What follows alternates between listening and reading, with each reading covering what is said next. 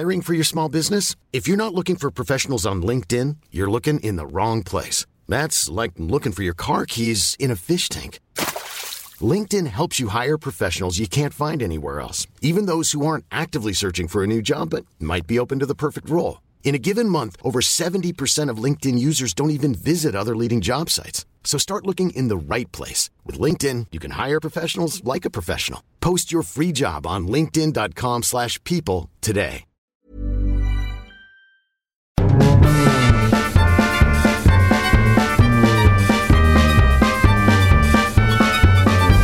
Hallå där Svanberg. Hallå där Blankens. Det är söndag kväll igen.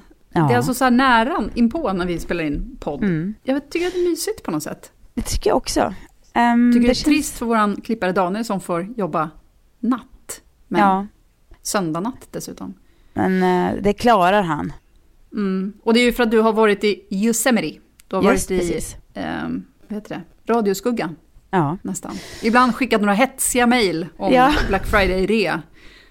Precis. Men annars bara varit bland trädtopparna. Ja, det var en väldigt... Yosemite är ju alltså en amerikansk nationalpark. Det kanske alla vet om. Måste du också tänka efter varje gång du ska säga det? Yosemite. Nej. Jag vill alltid säga Yosemite. Ja, nej, men jag vet. Per har sagt Yosemite väldigt länge. Och kan nu inte sluta utan han bara, ja men det är ju Yosemite. Och bara, nej. Nej, det känns väldigt naturligt för mig att säga Yosemite faktiskt. Yosemite. Ja. Det låter proffsigt, Yosemite. Ja, nu kommer ett flygplan här. Hör du? Det är klart, snart kommer lövblåsan. Ja, nej det är söndag så jag tror att de är i kyrkan. Ja, men han kommer komma ändå. Ja, han bara skippar kyrkan och drar hit. Han känner att det luktar podd. Då måste han hit och bara blåsa saker. Jo, men Yosemite är alltså vilken plats. Har du varit där? Nej, jag har ju tyvärr aldrig det. Nej, då får du ändra på det lilla faktumet. För att det var ju en plats...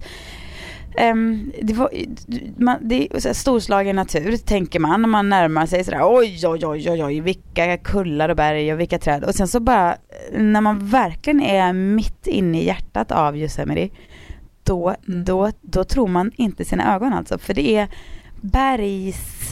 berg som är som väggar sådär, du vet 1000 meter höga väggar rakt upp så. Och däremellan är det vattenfall som störtar samma höjd rakt ner mot marken. Och sen så däremellan finns det då små hajkningsleder så att man kan ta sig upp. Och vi hajkade ju en del förstås när vi var där. Och det var ju... nu var det för sig ganska mycket turister där. För det var Thanksgiving då. Och hela USA ni var till ju exempel. ledigt så. Precis, vi till exempel. Ja. Jo, men ja, exakt. Men det var inte bara vi som hade åkt dit kan man säga.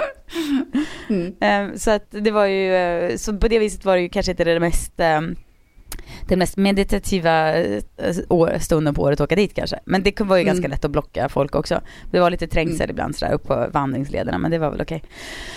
Men så hittade man lite sådana små stigar och man satte vid något ett vattenfall. Det var helt sjukt. Och bara, nej men här är ett vattenfall. Så vi äter lunch vid det var inte någon liten såhär utan det var ett sånt här sagovattenfall. Som kommer så här med en liten så här fors som ringlar lite försiktigt som bara ut i ett vattenfall på jag drar till 200 meter rakt ner. Otroligt dramatiskt skifte. Med det här böet menade jag skifte från att vara så här en liten jag fattade vad du menar med lite, och sen så det här. Och så satt man där och bara kände naturen. Och i början gick man ju och var så här fotohysterisk och bara ska fota allt sen. Och sen kände jag bara att nej men nu det är ju verkligen det blir ju någon slags filter mellan upplevelsen eller till upplevelsen när man fotar, även om man är så sugen på att bara spara det, jag menar fånga upplevelsen och spara den för alltid i sina bilder, så är det ju ett mycket smartare sätt att göra det genom att lägga undan kameran och känna det. Det där är en så svår avvägning, för att samtidigt så har jag väldigt svårt att, alltså jag som har dåligt minne har svårt att minnas grejer om jag inte har plåtat det och plötsligt kan trilla över en bild på det. Men däremot så, men samtidigt så går ju inte att få in berg och natur. Det spelar ingen roll vem fotografen är. Det går inte att fånga det, tycker jag. Nej. Eller, tycker du Nej, det går inte. Det går ju absolut inte. Jag tror inte det faktiskt. Eller kanske om man är jätteskicklig och blåser upp i... Men nej, jag vet. För det är ju, en upplevelse är ju den subjektiva känslan så mycket mer än det som man faktiskt ser. Det är ju hur den här upplevelsen, att sitta på en bergstopp som man har klättrat upp för så röven är helt öm och mör av allt klättrande. Och så sitter man där med det här vattenfallet bredvid sig med några härliga kompisar bredvid och käkar en avokadomacka och du vet. Och man bara, den lilla stunden när man bara sitter där och man kanske inte säger så mycket, man kanske inte gör så mycket, man bara tar in alla ljud och känslor. Det är ju för mig i alla fall även om jag inte kommer ihåg exakt hur det ska ut, jag kommer kanske inte om 20 år komma ihåg exakt vilka jag var där med heller. Men jag kommer ju, känslan av att sitta där kommer ju inte försvinna. Även om den blir luddigare på något vis. Hur funkade det med barnen? Alltså klättrade de med er? Nej, de gjorde inte det. Utan papporna fick vara hemma med barnen, så körde vi ladies klättring. Ja, så fick det bli helt enkelt. Men vi gick någon lite sån här mini-hike med dem, men då var det på plattare mark och sådär. Och sen ville jag ta med barnen när vi skulle åka hem, så var det så här, men vi åker tillbaks in hade hyrt ett hus lite precis utanför parken, för vi kom på lite för sent att vi skulle åka, så det var uppbokat. Ja, men hela Yosemite var ju en otrolig upplevelse, och Per hade inte riktigt fått vara med eftersom han hade skött barn och så vidare. Så då på sista dagen när vi skulle åka hem, alltså igår, då var jag så här, men nu åker vi tillbaka till parken en sista gång och så ska jag ta med er på en liten, vi ska inte klättra så högt, bara gå en liten bit så ni får se vattenfallen, och du vet, jag var så laddad för att få dela den här stunden med mina älskade barn och min kära man. Så klev ut ur bilen och du vet, Remi började sticka åt något annat håll, vill inte alls samarbeta. Tjejerna, den ena frös, den andra var lite förkyld, Per var lite så här småförkyld. Och jag försökte hålla ångan uppe ett tag. Och sen var det liksom, det var så dåligt. De var så osugna, och då blev jag så besviken att jag fick ställa mig och låtsas kasta macka ett tag och gråta och skvätta för att jag kände mig så... jag var så laddad på att de skulle förstå att vi skulle få ha en stund tillsammans, och sen var det ingen som... Nej. Vadå när man är själv... Det är så hemskt det. Nej, men när man har gjort såna förväntningar själv och så tycker man att det här, vad mysigt det kommer bli, och sen bara... Ja. Och så tittar man sina barn och känner det otacksamma jävlar. Hade jag haft en iPad framför ögonen på den, hade de ju gått som... Du vet, att någon kunnat gå en mil. Men det var så kanske barn har varit alla tider, och föräldrar, du vet. Ni vill bara sitta inne och kolla på dumburken eller vad de sa när man var liten. Jag vet inte. Ja, precis. Jag minns, i och för sig, då gick jag högstadiet, men jag minns att vi åkte till Normandie och kollade runt, vet, andra världskriget grejer. Ja, men jag kanske gick i 8 eller något sånt där. Och då minns jag att jag tyckte det var så fruktansvärt tråkigt. Och så kom man till någon så här kyrkogård, vet, med alla de här vita korsen. Ja. Jag tänker inte, alltså även mina syskon, vi går inte ur bilen. Man sitter bara där. Då förstår jag liksom frustrationen hos mina föräldrar, hur de måste ha känt bara, Och vi hade ju inte ens några iPads såklart då. Det har vi ju alltså väldigt innan Sundsvall brann. Precis. Ja. Jo, precis, men vad ska man göra då? För att jag samtidigt känner jag ju så här, jag tänker att vår generation, vi kanske är lite för duktiga på att anpassa våra semestrar efter vad barnen vill göra. Alltså vi är så här, ja, visst, det blir kul för barnen. Ja, men jag tror absolut att de får alldeles för många val. Att de får valmöjligheter. Nej. Det tycker jag vi borde sluta med. Ja. Men samtidigt så vill man ju att alla... Det blir ju skönare för en själv om alla är nöjda också. Jo, precis. Det härligaste är ju semestrar där. Men så var det verkligen när jag semestern. Jag var ju jättenöjd som fick vara ute och gå i naturen. Barnen var vid det huset vi bodde i, vi var där med en massa kompisar som hade barn i alla åldrar. Så när barnen inte var med och hajkade så var ju de där och levde rövare i skogen liksom, det huset. Och det tyckte de var toppen. Men det blir ändå... Så det är ju bra när man är sådär. Men det känns ändå som att man kanske borde ta med dem så här, men idag är det söndag och vi ska gå på museum, förstår ni barn. Vi ska gå ta till oss konst. För det gör vi nästan aldrig. Och då blir det också att jag tänker lite att om man trummar in i ungar så här naturupplevelser till exempel, som kanske är min favoritgrej. Även om de inte vill, så kommer det väl komma någon jävla dag i livet när de faktiskt ändå känner att de har en relation till det och kanske kan uppskatta det, eller? Att det tror jag inte går att tvinga in. Nej, men tror du verkligen det? Nej, men att det i alla fall blir, jag menar det kanske på ett, alltså så här, västkusten. Jag brydde mig väl inte om västkusten när jag var liten. Jag tyckte att det var så, det var dit man åkte på somrarna och vi hade sommarstuga där och det var väl så här, ja, det var väl vanligt. Det var så här, jag har lite långtråkiga somrar. Men nu när jag tänker på västkusten så var det ju ändå någonting som blev väldigt så här naturligt och vanligt och vackert och härligt och barndom och fint i mitt system på något sätt. Så därför ska man kanske bara konka med ungarna på så här. Man kanske ska tvinga ut dem på den här hajken nästa gång. Och vara så här, men nu går ni. Jag vet att ni inte vill, men nu vill jag det och då gör ni det för mig. Så? Eller? Fast samtidigt om de då förstör hela hajkupplevelsen för dig genom att bara gnälla. Ja, men om man säger att de får inte gnälla. Vet jag inte. Det var förbjudet. Nej. Man fick inte. Nej, du kanske kan kontrollera dina barn på det sättet. Ja, men så här, ibland vet man ju bäst själv. Hade jag fått med mig ungarna till det här vattenfallet som störtade 200 meter ovanifrån och rakt ner där vi skulle stå på en bro. En liten så här knotig träbro mitt inne i skogen och se det här. Och sen, det är klart att de hade tyckt att det var maxat. Det finns väl ingen unge som bara är så här, gammalt vattenfall. Det är väl, jag menar, det är ju mäktigt, eller? Jag antar, annars är de ju fan helt. Det ser mycket bättre ut i Minecraft, ska du veta. Ja, men någonstans jag byggde inom världens sig högsta vattenfall. Någonstans inom sig måste de väl bli så här lite impade. Å andra sidan, när de vill visa mig sina så här nya appar som de har laddat, liksom, om de har fått en ny app och ett nytt spel som de tycker är skitkul och de kan bygga någon grej, så då är jag måttligt intresserad av att ta del av det. Jag är så fruktansvärt ointresserad att jag till och med gäspar när du pratar om det, hör du? Ja. Så det kanske inte är rättvist att förvänta sig att de ska vilja haka på mina grejer. Men jag är inte speciellt intresserad av deras grejer. Fast din är ju åtminstone verklig. Deras är ju bara någonting som är skapat för att tjäna pengar. Ja. Och därför tycker jag att din är ju en finare upplevelse. Ja.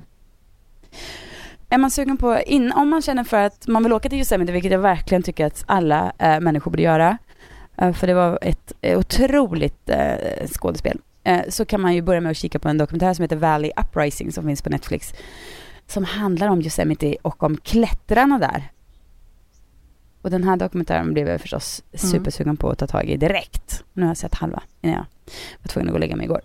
Men det är otroligt, alltså klättrare som så här, de bränner upp för väggar på så här 1000 meter utan någon slags säkerhet. Du vet, när man ser i den här dokumentären, alltså, de filmas precis från något sitt. Nej, men då sitter de på en som hela fluga på en så här spikrak vägg där de bara klättrar upp. Och man undrar hur vågar de? Ja, Valley Uprising, väldigt bra och spännande dokumentär på Netflix om Yosemite klättrare. Kul! Själv har jag inte klättrat i några berg eller gått i någon natur. Jag har suttit i Gamla stan och sålt skor den här helgen. Ja, det har du. Berätta. Ja, men det var så himla, alltså det är ju så kul för att vi säljer ju oftast. Berätta allt. Bakgrunden. Den som eventuellt inte förstår eller är helt insatt i vad du pratar om. Det här lilla härliga skoföretaget Blankens som vi jobbar med har ju haft en liten pop-up i samarbete med Gamla stans bokhandel som är otroligt. Har vi sagt att du och jag äger detta tillsammans? Jag menar, det finns fler ägare också, men delvis. Du och jag bland andra. Bland en till kan vi säga. Precis, det är ett jättestort företag. Ja, men det är ju faktiskt supermäktigt. Det är så kul. Jag är så glad för det. Men ja. Det är verkligen. Jag menar, och vi säljer ju liksom, vi har ju massor av återförsäljare eller flera i alla fall i Sverige och i Stockholm och sådär. Men vi har ju ingen egen skoaffär än, eller egen lokal. Så det är så kul att ha de här pop-up-butikerna där man liksom dyker in i någon annans affär och så får man liksom lite dubbelt mys. Ja. Och nu var vi då i en bokhandel. Vi har ju tidigare varit i en frisersalong, vi har varit på Grandpa som säljer allt möjligt. Och nu då i bokhandeln. Och det var så himla mysigt. För dels så var det så otroligt bra bokutbud. Och de hade så här 20% på alla sina böcker under den här helgen. Och så våra skor där i mitten. Och, så det blev lite så här, Kristina Lugn var inne. Hon köpte tyvärr inga skor. Köpte bara böcker. Jaha. Men du vet, det var en så blandad, jag skulle älska härlig... Kristina Lugn. Hon skulle kunna ha en La Brea eller någonting. Skulle hon inte? Ja. Eller vad skulle hon passa i för härligt? Nej, jag skulle nog säga... Däremot en Joshua Tree eller en Aspen skulle jag säga. Ja, de lite mer vintrigare kängorna. Mm. Men hon var otroligt trollig, och jag menar trollig på bästa möjliga sätt. Men för att då får man får ju träffa folk som köper en skor, och det är så kul att höra hur folk reagerar på skorna, eller det var väldigt många som frågade efter våra nya de här festskorna kan man väl kalla dem. Riverside och Pella. Det var många som frågade efter koftorna, många som frågade efter väskorna som vi snart ska prata mer om. Det var en dam som var inne. Äldre dam, väldigt där rivig stil, och hade liksom en vinröd skinnbralla, och alltså hon var verkligen en dam. Alltså hon var som kanske 65, 70 liksom. Och väldigt speciell stil. Och hon provade röda Camden kängorna liksom. Coolt. Det är en röd mockakänga med svart liten platå kan man säga. Och hon sa att prova den, och hon tyckte den var bra. Men hon bara, fast jag har ju redan så fräsiga skor. Och det hade hon verkligen, för det var någon väldigt speciell gympadojor med någon liten, alltså en sneaker. Ja, den var väldigt speciell. Och den har ju rätt i. Men sen så var det också då, samtidigt som hon provade den, så var det 2 kvinnor som provade Ninni boten, som har lite stjärnmönster på. Så då sa hon det, nej, jag tänker nog inte köpa de här nu, för nu blev det så mycket fokus på den här andra skon. Så jag är medveten om att jag har konstiga åsikter, men det står jag för. Så nej, jag vill inte köpa de här. Vadå? Varför? Nej, hon tyckte att det blev för mycket uppmärksamhet på att det var 2 andra kvinnor som provade en helt annan sko än hennes sko. Då fick hon ingen köprov, eller vadå? Nej, precis. Att hon ville ha mera fokus på sig själv och det val som hon gjorde. Jaha. Ja, det får man väl. Alltså hon sa det på ett väldigt glatt sätt. Hon var inte sur eller sådär. Men det är så kul med folk som tillåter sig ha de här liksom otroligt barnsliga känslorna och bara lever ut dem. Och just när man liksom också har blivit så pass i åren att man bara så här bejakar varje liten impuls. Att bara så här, nej, nu känner jag att den här skon, den är inte tillräckligt hyllad av alla här omkring, så jag tänker inte köpa den. Nej, jag är så... Jag tycker att det borde vara lag på alla som fyllt 60. Att de ska bara släppa loss på kuffigheten alltså. De måste leva. De har ingen anledning att hold back på något vis. Alltså jag menar, det har man kanske inte när man är 40 heller, men då är det ändå lite mer, och du vet, det är unga, det är mycket mer människor att förhålla sig till och anpassa sig till. Man kan inte vara lika det är det kanske när man är 60, men 60 eller 70 år man också, måste försöka vara en förebild för sina barn. Ja, men lite så. Det ska vara lite, och det är också mycket styrsel med praktiska saker som de gör att det finns liksom inte tid att bara blomma ut sådär. Men när man är 60 då borde det nästan lagstadga så att nu kör det bara kärringjäveln. Fast i och för sig, vet du vad jag gjorde idag, kommer jag just tänka på. För jag var på, Pelle hade klassfika för sin klass ute på ett ställe på Lidingö. Jättemysigt, och det var liksom lekar och det var lära känna föräldrar. Och så var det musikquiz som man blev uppdelad i olika grupper. Ja. Jag älskar ju musikquiz. Ja, kan jag tänka mig att du gör. Och jag blir väldigt tävlingsinriktad. Ja. Och det här var ju liksom egentligen till för barn som skulle tävla. Men jag hörde mig själv så här: jag vet den här! Och bara, jag kan! Och bara satt och skrev utan att ens fråga liksom. De här 10-åringarna så, kan du det här? Vet du att det är Sara Larsson? Det var bara en annan vuxen i min grupp, och jag vet inte riktigt hur han kände inför att jag hade den här otroliga energin. Jag försökte liksom hålla tillbaka i slutet och var så här, eftersom jag redan visste att det var Ed Sheeran med Perfect, så behövde jag liksom bara, okej, vet ni vem det här är? Kan du vet, istället för att bara skrika, jag kan! Jag tycker det gjorde du väl helt rätt i. Det var skit. Det var så härligt att få bli så här. Vi kom 2 också. Ja, du ser. Det lönade sig. Ja. Grattis. Tack. Jag tänker att min mamma, hon är nog alltså hon kan verkligen blixtra till ibland och bli så här, vara så här, skit vad jag är, alltså, och vara lite så här, du vet, härlig tant som gör som hon vill, och nu blev det så här och det blir jättebra. Så där, inte bry sig så mycket. Hon borde vara mer sån. Jag ska påminna henne om det. Och för jag tänker att hon lyssnar nu också, och då passar jag på att säga till henne att fortsätt så, mamma. Det klär dig att vara lite så här, rivig. Och det klädde säkert dig också, Johanna, och bara ta den här platsen. Nu kände jag för att vara med och leka. Kanske inte på ett musikquiz för barn. Jo, det var för svårt för dem igen. Alltså, ja, det var många som de inte hade kunnat kunna. Nej. De hade inte kunnat kunna Joy Division. Nej, men herregud. Nej, det är hur skulle de veta av en Nene Cherry? Alltså, de kan inte de låtarna. Så det var ju till för att jag skulle skrika. Det måste ju varit så. Ja, det är klart. Ja, men det förstår man väl. Herregud, det kan väl... Det kan väl inga 10-åringar sånt där. Nej, det gjorde du rätt i. Nej. Härligt för dig också. Att få explodera. Men du, ska vi prata... Blanken sponsrar ju det här avsnittet av vår podd. Och då vill jag... I och med det bara säga att idag, den här måndagen när detta avsnitt sänds, så är det sista dagen med rea på vår Black Friday-rea. Och vi har ganska mycket härligt kvar faktiskt. Så man kan gott ge sig in där och köpa härliga vinterskor och sånt där. Varmt och skönt och mysigt och snyggt idag, måndag. Om man ska köpa The Joshua Tree så har jag märkt att man kan gå upp en storlek. Om man brukar ha 38, vilket jag brukar till exempel, så ska man gå på 39an. Ja, jag har ju inte gjort det i och för sig. Nej, mig passar den perfekt i min vanliga storlek. Men jag tror att jag har ganska smala fötter, så det kanske är det. Jag vet inte, men alltså nu blev det ju förvirrande information. Men jag tror nu blir det förvirrande. Men jag kan hålla med om att gå inte ner i alla fall. Utan jag har ju en väldigt alla som jag i alla fall köpt, alltså som köpte nu i helgen på pappen, gick upp en storlek. Jaha, ja. Okej då. Men då kanske jag som freaky feet. Ja, förmodligen. Men jag har en väldigt liten 39. Jag är inte så här att jag är nära 40, utan jag har en liten 39 och då funkar det med 39 på den här också. Men sen så i veckan så kan man ju se fram emot vad som händer på Blankens, och inför jul att vår härliga kofta The Christine, som är liksom en liten, det är som en filt som också är en kofta, som också är en kappa på våren med en liten krage på. Den skulle Kristina Lugn ha. Ja, den skulle Kristina Lugn ha. Den är fast på bästa tänkbara sätt. Den är den här kan man klä upp och ner åt alla möjliga olika håll. Den är underbar.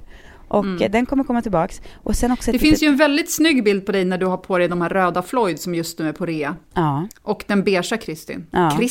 Kristin. Ja. Kristin. Svårt att veta om det är The Kristin. Ja, det är svårt att säga högt. Ja, det är svårt. The Kristin eller The Kristin. The Kristin tror jag. Ja. Ja, och sen så har vi också se fram emot en liten väskserie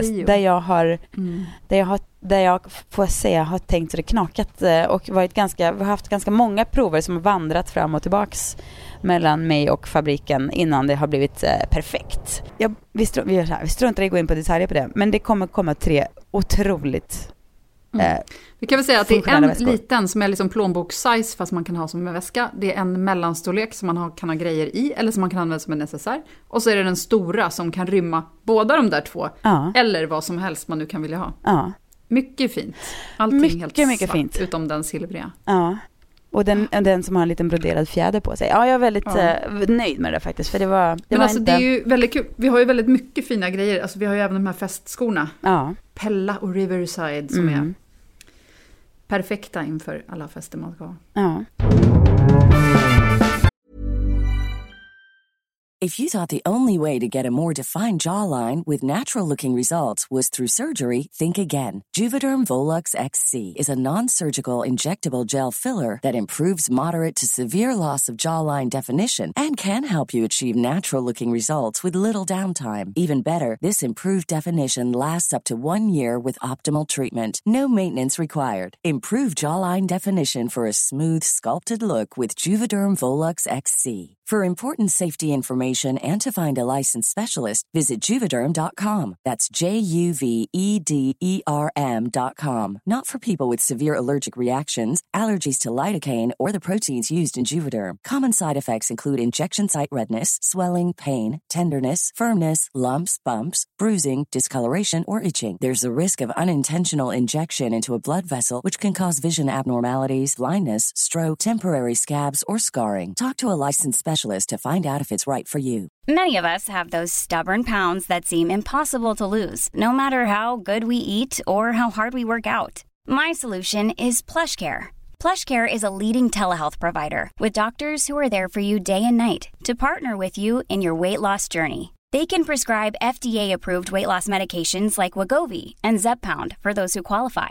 Plus, they accept most insurance plans. To get started, visit plushcare.com/weightloss. That's plushcare.com/weightloss. Jag ska på med Pella imorgon. Ja, för du ska på premiär. Berätta, för jag hoppas ju att men ska jag då säga det tråkiga med mitt premiärliv imorgon? Ja, eller så här, jag är väldigt glad. Nej, men jag är väldigt glad för att jag ska gå på filmpremiär. Solsidan. För det är Solsidan, ja. Det är Solsidan. Och det är mingelredovisning och sen så är det någon stor fest. Men i mitt liv så ingår det att jag är med i bostadsrättsföreningens styrelse. Ja. Och vi har stämma imorgon. Extra stämma. Jaha. Så jag kommer få gå på förmingel, sen gå hem och ha stämma. Och sen åka iväg raskt som en liksom. Så du kommer missa själva filmen alltså? Jag kommer missa själva filmen. Nej, men. Stämman, så ser mitt liv ut. Prio på stämman. Ja, jag är tekniskt ansvarig i föreningen, va? Så men herregud, varför gör du detta mot dig själv? Nej, men jag måste. Måste du det? Du fick steppa upp. Det var ni som skulle, det var du som skulle bidra. Men det är en liten förening. Ja, jag måste. Ja. Sånt där måste jag bara ducka för att jag blir ju stressad. Bara jag ska ansöka om att få Remi som svensk medborgare.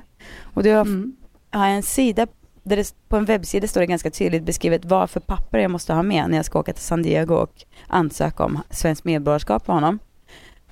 Och jag bara ser den här listan, så blir det en enda stor gröt.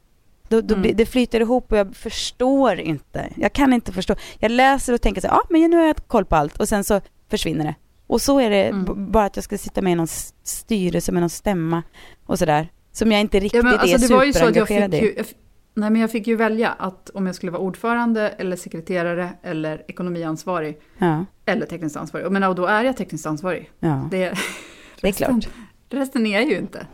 Nej. Så, jag får säga starkt jobbat, Johanna. Ring mig om det ska fixas med porten. Ja, men jag då är det jag som tar tag i det. Men jag måste säga att det är väldigt, jag skulle säga att typ var tredje gång vi hörs är det något helvete med din styrelse och det är gårdstädningar och det är så. Det är mycket. Ja, det är det. Men ändå saknar du inte villalivet, utan du inte en sekund. Då är man ju sin egen styrelse varje dag. 24/7. Liksom. Ja, nej, det är sant. Nu är det åtminstone kanske en gång i månaden. Ja. Drygt. Men, ja. Och men jag får ju alltså lite gala. Jag får lite gala och glamour i mitt liv. Men nu är det ju som att vi har ju någon slags vi är ju ganska djupt förälskade i Mia Skäringen båda två. Så då undrar jag, hur kommer du hantera den kärleken när vi är på plats? När du är på plats menar jag är ju bara på plats i tanken. Jag kommer inte vara där fysiskt. Men jag tror ju tydligen uppenbarligen att jag kommer vara där. Jag undrar det också. Ja. Men jag tror inte att hon är särskilt öppen. Det här är någonting jag får rapportera om i nästa podd, tror jag. Okay. Men jag kan inte tänka mig att hon är så här, alltså, kanske inte blir jätteglad om någon hon inte känner kommer fram. Nej, hon kanske blir stressad. Precis, så jag får se. Jag känner ju folk som känner henne. Det skulle ju kunna vara så att jag träffar henne. Men jag kan inte garantera något. Om du träffar henne, kan du då bara hälsa att vi är väldigt glada att hon gillar Blankens skor? Ja. För hon har ju till och med ett par, har vi sett. Precis, hon har ju Lynn. Ja, det kanske du kan säga utan att verka allt för konstig. Ja, det ska jag göra. Ja. Om jag hamnar i hennes närhet så ska jag säga det. Du Johanna, om du som då bor i bostadsrätt och är tekniskt ansvarig har ju förstås sett till att det aldrig kommer börja brinna hos er, för du har väl säkrat upp hela huset. Men om till exempel något sånt skulle hända, eller om du av annan anledning skulle behöva fly fältet, vilka prylar skulle du då gärna ta med dig hemifrån? Som du skulle känna så här, de här vill jag verkligen inte. Och då tänker jag inte så mycket på så här, inte människor eller så, eller katter. Nej, allt levande är redan ute. Ja, och kanske inte heller så här foton och sådär, för det får vi väl hoppas finns sparade på någon slags digital plats. Nej, det finns det ju inte tyvärr. Va? Jag gör inte sånt. Nej, du gör inte sånt? Nej, jag orkar inte sätta mig in i det. Men du kan ju bara ha så att det alltid... Jag har inget mål. Men stopp. Du kan ju bara ha att det liksom, bilderna från din kamera i alla fall alltid automatiskt lagras i ditt iCloud. Ja, men jag har så fort du går in på wifi. Nej. Jag har inget cloud. Tekniskt ansvarig. Du kanske ska börja med att vara tekniskt ansvarig för din egen teknik, lilla stumpa. Jaha, jag tycker det är jobbigt med allt sånt där. Ja, men är det inte jättejobbigt när du blir av med en massa bilder då? Ska du sitta här och gnälla sen? Då kommer inte jag tycka synd om dig. Det har blivit en massa gånger. Jaha, och barnens bilder då från när de var små, det finns inte kvar eller? Ja, jag vet inte. Fredrik men, kanske har... Kära vän, det här känns inte bra. Nej, fast det är så mycket såna grejer och inlogg man har. Jag hör hur jag låter. Ja, det låter lite. Det är jag som är trollet som går bakom Kristina Lund och bara hasar. Och har en liten bit kvar, men ändå väldigt nära. Ja, väldigt nära. Ja. Ja. Nej, men okej, men så vad var din fråga? Vad du skulle ta med i in case of, eller om du säger nej men nu kom zombiekriget. Vi behöver bara flytta in i ett ödetorp i Gällivare tills det här. Ja, vad skulle du ta med då som inte var direkt överlevnad utan mer det här behöver jag, de här prylarna får mig att må bra, jag vill inte gärna vara utan dem. Jag skulle ju ta med min dator såklart. Alltså dator och telefon. Men jag pratar känslor nu kanske lite mer än det här att du ska kunna kolla på Netflix. Är du så kär? Är det liksom... Nej, men alltså just på grund av att man skulle ha grejer i det. Att det skulle vara mycket man tappade om jag inte hade med mig de sakerna. Eftersom de inte finns i molnet. Nej, okej. Men annars... Jag tycker inte att jag har så mycket grejer som jag verkligen bryr mig om på det sättet. Nej. Det är väl liksom några väskor eller typ du vet, den tröja som jag använder mest just nu, eller du vet, alltså det är jättefåniga grejer. Det finns, jag kan inte komma på att jag har några såna här super djupa band till någonting mer än någonting annat. Nej, men vad skönt då. Ja, men alltså jag har några... Men det är väl någon slags frihet i det, är det inte? Jo, kanske. Alltså det finns ju massor av grejer som jag gillar att ha och som jag blir glad av att se, men jag kan inte komma på att något av det är något som jag skulle liksom dröja lite extra för att rädda. Nej, men det låter ju underbart. Ja, det har jag nog. Om det skulle om man tänker tanken att det man skulle dröja lite extra för att rädda, så skulle det absolut vara jag fick en Cartier-klocka när jag och Per gifte oss, som jag ärligt talat inte var speciellt förtjust i då. Alltså jag var så här, vad ska jag få den här gamla tantklockan? Nej tack. Sådär. Men sen, nu använder jag den hela tiden och jag tycker om den väldigt mycket och jag vet inte, jag tycker väldigt mycket om den. Det skulle kännas väldigt sorgligt att bli av med den. Och jättesorgligt, alltså.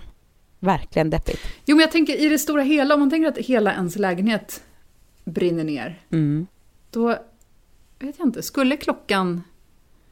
Jo, det är klart, alltså allt man skulle ha lyckats rädda skulle man vara extra glad över då. Och så tycker jag väldigt mycket om, jag har mina små, det är ju ganska många saker här, men jag såna här små, om jag skulle jag gillar små pryttelprylar och såna här, ja, vad ska man säga, små pryttliga inredningsgrejer ganska mycket, vaser och sånt där. Ja.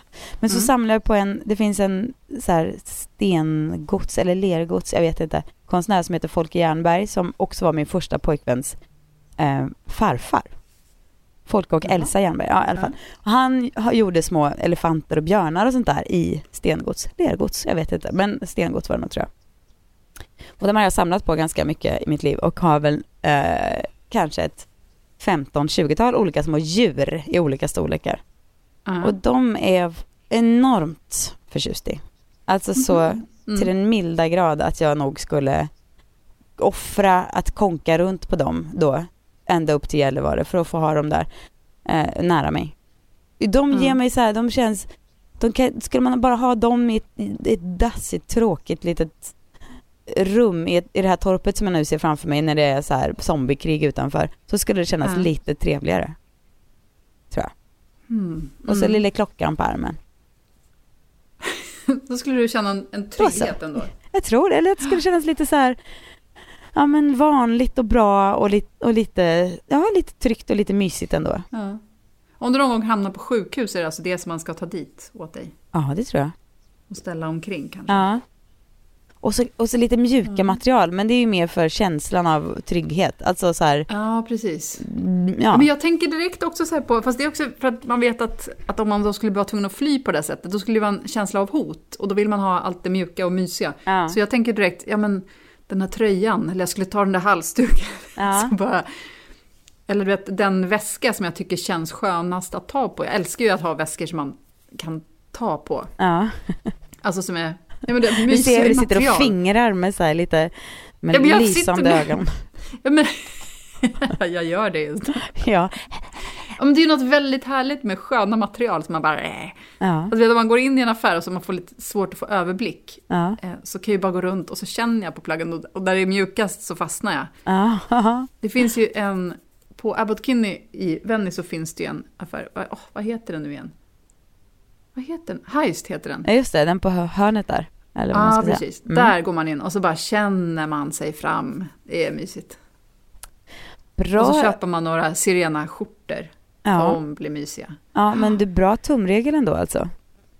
Att liksom shoppa med känslan först. Ja, men alltså så här, man slipper ju köpa väldigt mycket polyester på det sättet. Ja. Man får en väldigt mycket mindre polyester full garderob. Man får lite färre plagg överhuvudtaget. Men jag tycker det här var ett genialt shoppingtips för att ändå den känslan, alltså det här bilden man ser i spegeln, den, alltså vet något snabbt shoppingköp. Den sitter ju inte i så länge som känslan som det faktiskt är mot kroppen, plaggen man har på sig. Den är ju den man ska ha hela tiden. Det där ögonblicket i spegeln innan man går iväg, den suddas ju snabbt ut om det inte känns lika skönt som det ser snyggt ut, eller vad man ska säga. Men gud så bra. Så där ska jag också börja tänka. Och inte bara, utan också med väskor, så att det känns mysigt och bra och rätt. Precis som en väska kan ju vara, tycker jag, som inte känns skön att öppna och stänga.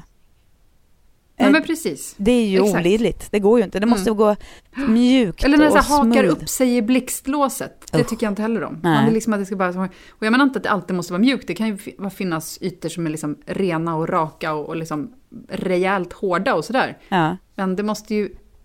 Det ska också kännas bra. Jo, men och sen ska det också vara lite, för vissa våra väskor, Blankes väskor som nu kommer i veckan, den ena är väldigt mjuk. Den här plånboks-organizer grejen, väskan, plånboken, den plånbok /organizer där man har sin telefon och man har sina mynt och sina kort och allting ett och samma. Sen kan man koppla på en liten rem och så blir det en väska som heter The Montauk som kommer nu i veckan. Och den är lite så här, lite styv. Så otroligt äckligt ord tycker jag, men i alla fall den är det. Men sen vet hur man känner hur den så här efter några dagars användning formar sig och efter ens egna sätt att plocka upp kortet och mjukar sig och dragkedjan går snabbare och lättare och vips har den blivit så, precis som ett par bra lite jeans smord, som, ja, som är formad precis som ett par bra jeans som man får kämpa ett par gånger och sen sitter det bara. Det är också väldigt härligt. Den känslan ska man inte backa för det betyder ju att det är någonting så här äkta i det som man också gillar. Ja. Mycket bra shoppingstrategi. I motsats till den här zombie-dödsapokalypsen där vi ska sitta i våra kashmirtröjor och Cartier-klockor. Fy, vad vidriga vi låter. Ja, men här inne är det varmt och skönt i alla fall och mysigt. Sitta och snutta lite. Ja, med våra Cartier-klockor. Jag har ingen Cartier-klocka. Nej, okej. Det får stå för dig. Ja, okej, det får stå för mig. Ja. Så finns det, så var jag med på vår resa till Yosemite. I tisdag så hade vi... Yosemite, ja, precis. Så hade vi bestämt att vi skulle stanna någonstans på vägen för att slippa köra de 4-5 timmarna i ett svep. Så skulle vi stanna någonstans på vägen första natten. Vi skulle åka ganska sent på kvällen. Så. Och då kom jag på när vi skulle boka det där rummet då på dagen, på morgonen. Så att fasen, det kanske är svårt att hitta ett ställe där jag kan ta med hunden. Eftersom de hundrummen brukar oftast vara bokade innan och sådär. Så då kollade jag på Airbnb istället efter någonstans där vi kunde bo en natt. För där kan man kryssa i att att man är bara intresserad av ställen där man får med sig husdjur då. Och då dök det upp något ställe som var man skulle bo i ett tält i Ja, det var ett tält. Välkommen att bo i vår trädgård. Det är ett tält ungefär. Men sen på bilderna såg man att det var ju en ganska härlig plats det här låg på. Men jag kollade inte så mycket mer noggrannare än så, utan vi bokade det där och var så här, övertalade familjen om att det här blir väl kul, det blir väl något annorlunda. Så stack vi iväg och sen visade det sig att den här platsen låg fruktansvärt avsides. Det var så här, det var okej, vi ska svänga av här på väg mot dit vi skulle, så skulle vi svänga av någonstans på mitten då, och så var det ändå så här, fast vänta nu, det är 1,5 timme kvar att resa. Så här. Hur långt hade ni åkt då? Ja, men då hade vi kanske åkt i 2 timmar då. 1,5 timmar. Ja, okay. 2 timmar. Ja. Och sen och då var vi så här, men gud vad dumt, vad konstigt det här blev. Men men nu jag vet inte, av oklar anledning vi bestämde oss vi ändå för att åka dit, och barnen somnade i bilen och det blev sent och vi stack då iväg 1,5 timmar var det väl knappt, men ungefär först var det rakt i 1,5 timme, rakt in i mörkret, och sen gick det uppåt på den snirkligaste vägen som en korkskruv, uppåt bara så här på något berg i Squaw Valley, oklart vad, jag kan inte ens uttala det, men Squaw Valley i alla fall heter det. Och så kom vi fram till den här platsen som det var helt mörkt, man kunde inte se någonting, men man hade sett på bilderna att vi skulle bo i ett tält och att det skulle ligga vid en liten, vad ska man säga, bergstopp med utsikt över andra berg. Så när vi klev ut i bilen så var det kolsvart, förutom då att man såg det var väldigt högt upp på ett berg och man såg Vintergatan som någon hade målat med vit rollermålarfärg, ett streck över hela himlen ungefär. Och det var varför tror jag att Vintergatan bara finns i Norden? Det är ju sjukt inte av mig att tro det. Ja. Eller inte i Norden, men du vet så här, i den här delen av norra halvklotet. Nej, förlåt, det var bara en bisak. Ja, nej, så kan det väl inte vara. Nej, så precis. Varför skulle det vara så? Ja, jag vet inte. Det var något som jag har fått för mig. Ja, det var otroligt stjärnklart i alla fall. Och så hade de bullat upp det här lilla tältet då. Där inne låg det 4. Jag vet att det här kanske inte är ditt drömresmål att resa på det här sättet. Nej. Det låter faktiskt hemskt än så länge. Ja. Nej, men vadå inte ens att Vintergatan och det där upplevelsen? Jo, men det är klart att det är vackert. Vargarna som ylar och björnarna som krafsar där runt omkring. Sen gå till ett mörkt tält där det ligger lite gamla madrasser och filtar. Det gamla madrass. Nej. Någon som har kissat inne i tältet. Nej, det var superfräscht och fint. Och vi hyrde den här på Airbnb. Och det man måste göra när man hyr på Airbnb är 1. Kolla reviews från andra som har bott. Är de positiva och sådär genomgående bra, då kan man ju vara ganska säker på att det är så. Nummer 2, kolla bilderna. Är de amatörmässigt tagna och lite oskarpa och fula, då är det också ana ugglor i mossan. Men är det bra bilder och så, och bra reviews, då kan man vara helt säker på att det är bra folk som hyr ut också. Och sen när vi vaknade på morgonen så klev vi ut, det var inte några sunkiga gamla madrasser, det var 4 spänstiga luftmadrasser som låg i ett väldigt stort tält. Och man kröp in kallt där. Med luftmadrass.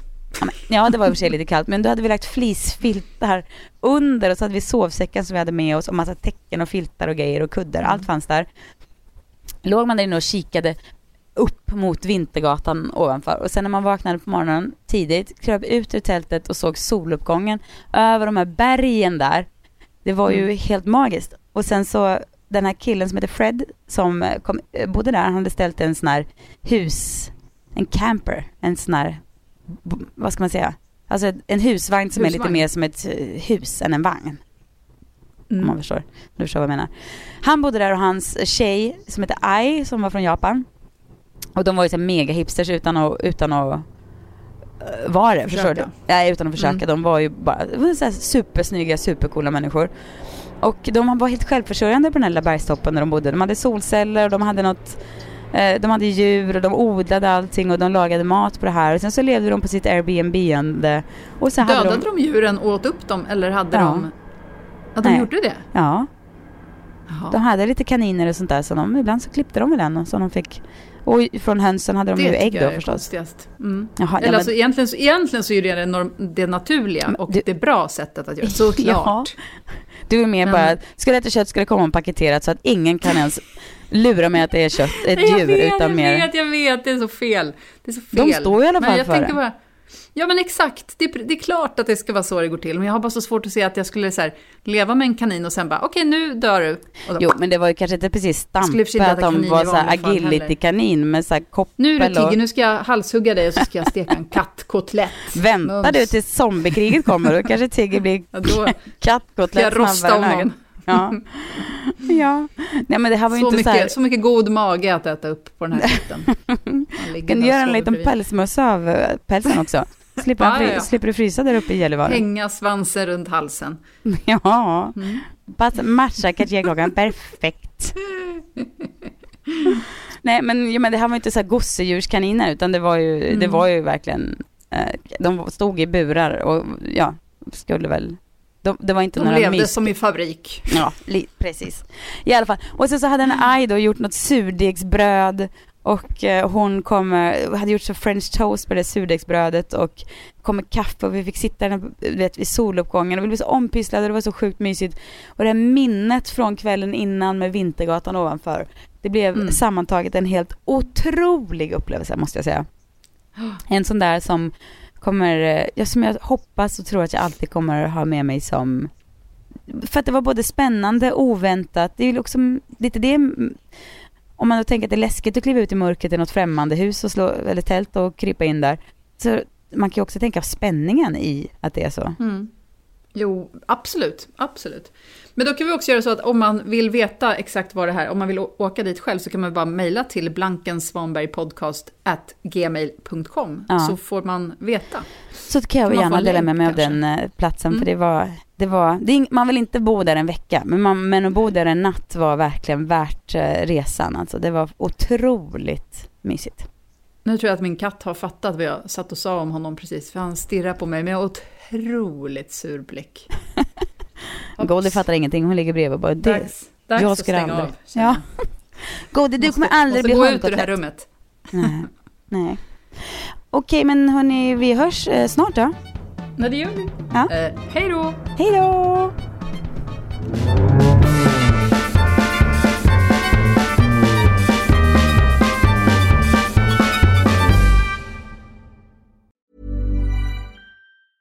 Even when we're on a budget, we still deserve nice things. Quince is a place to scoop up stunning high-end goods for 50 to 80% less than similar brands. They have buttery soft cashmere sweaters starting at $50, luxurious Italian leather bags, and so much more. Plus, Quince only works with factories that use safe, ethical, and responsible manufacturing. Get the high-end goods you'll love without the high price tag with Quince. Go to quince.com/style for free shipping and 365-day returns. Hi, I'm Daniel, founder of Pretty Litter. Did you know cats tend to hide symptoms of sickness and pain? I learned this the hard way after losing my cat, Gingy. So I created Pretty Litter, a health monitoring litter that helps detect early signs of illness by changing colors, saving you money and potentially your cat's life. Pretty Litter is veterinarian developed, and it's the easiest way to keep tabs on your fur baby's health right at home. Go to prettylitter.com and use code ACAST for 20% off your first order and a free cat toy. Terms and conditions apply. See site for details.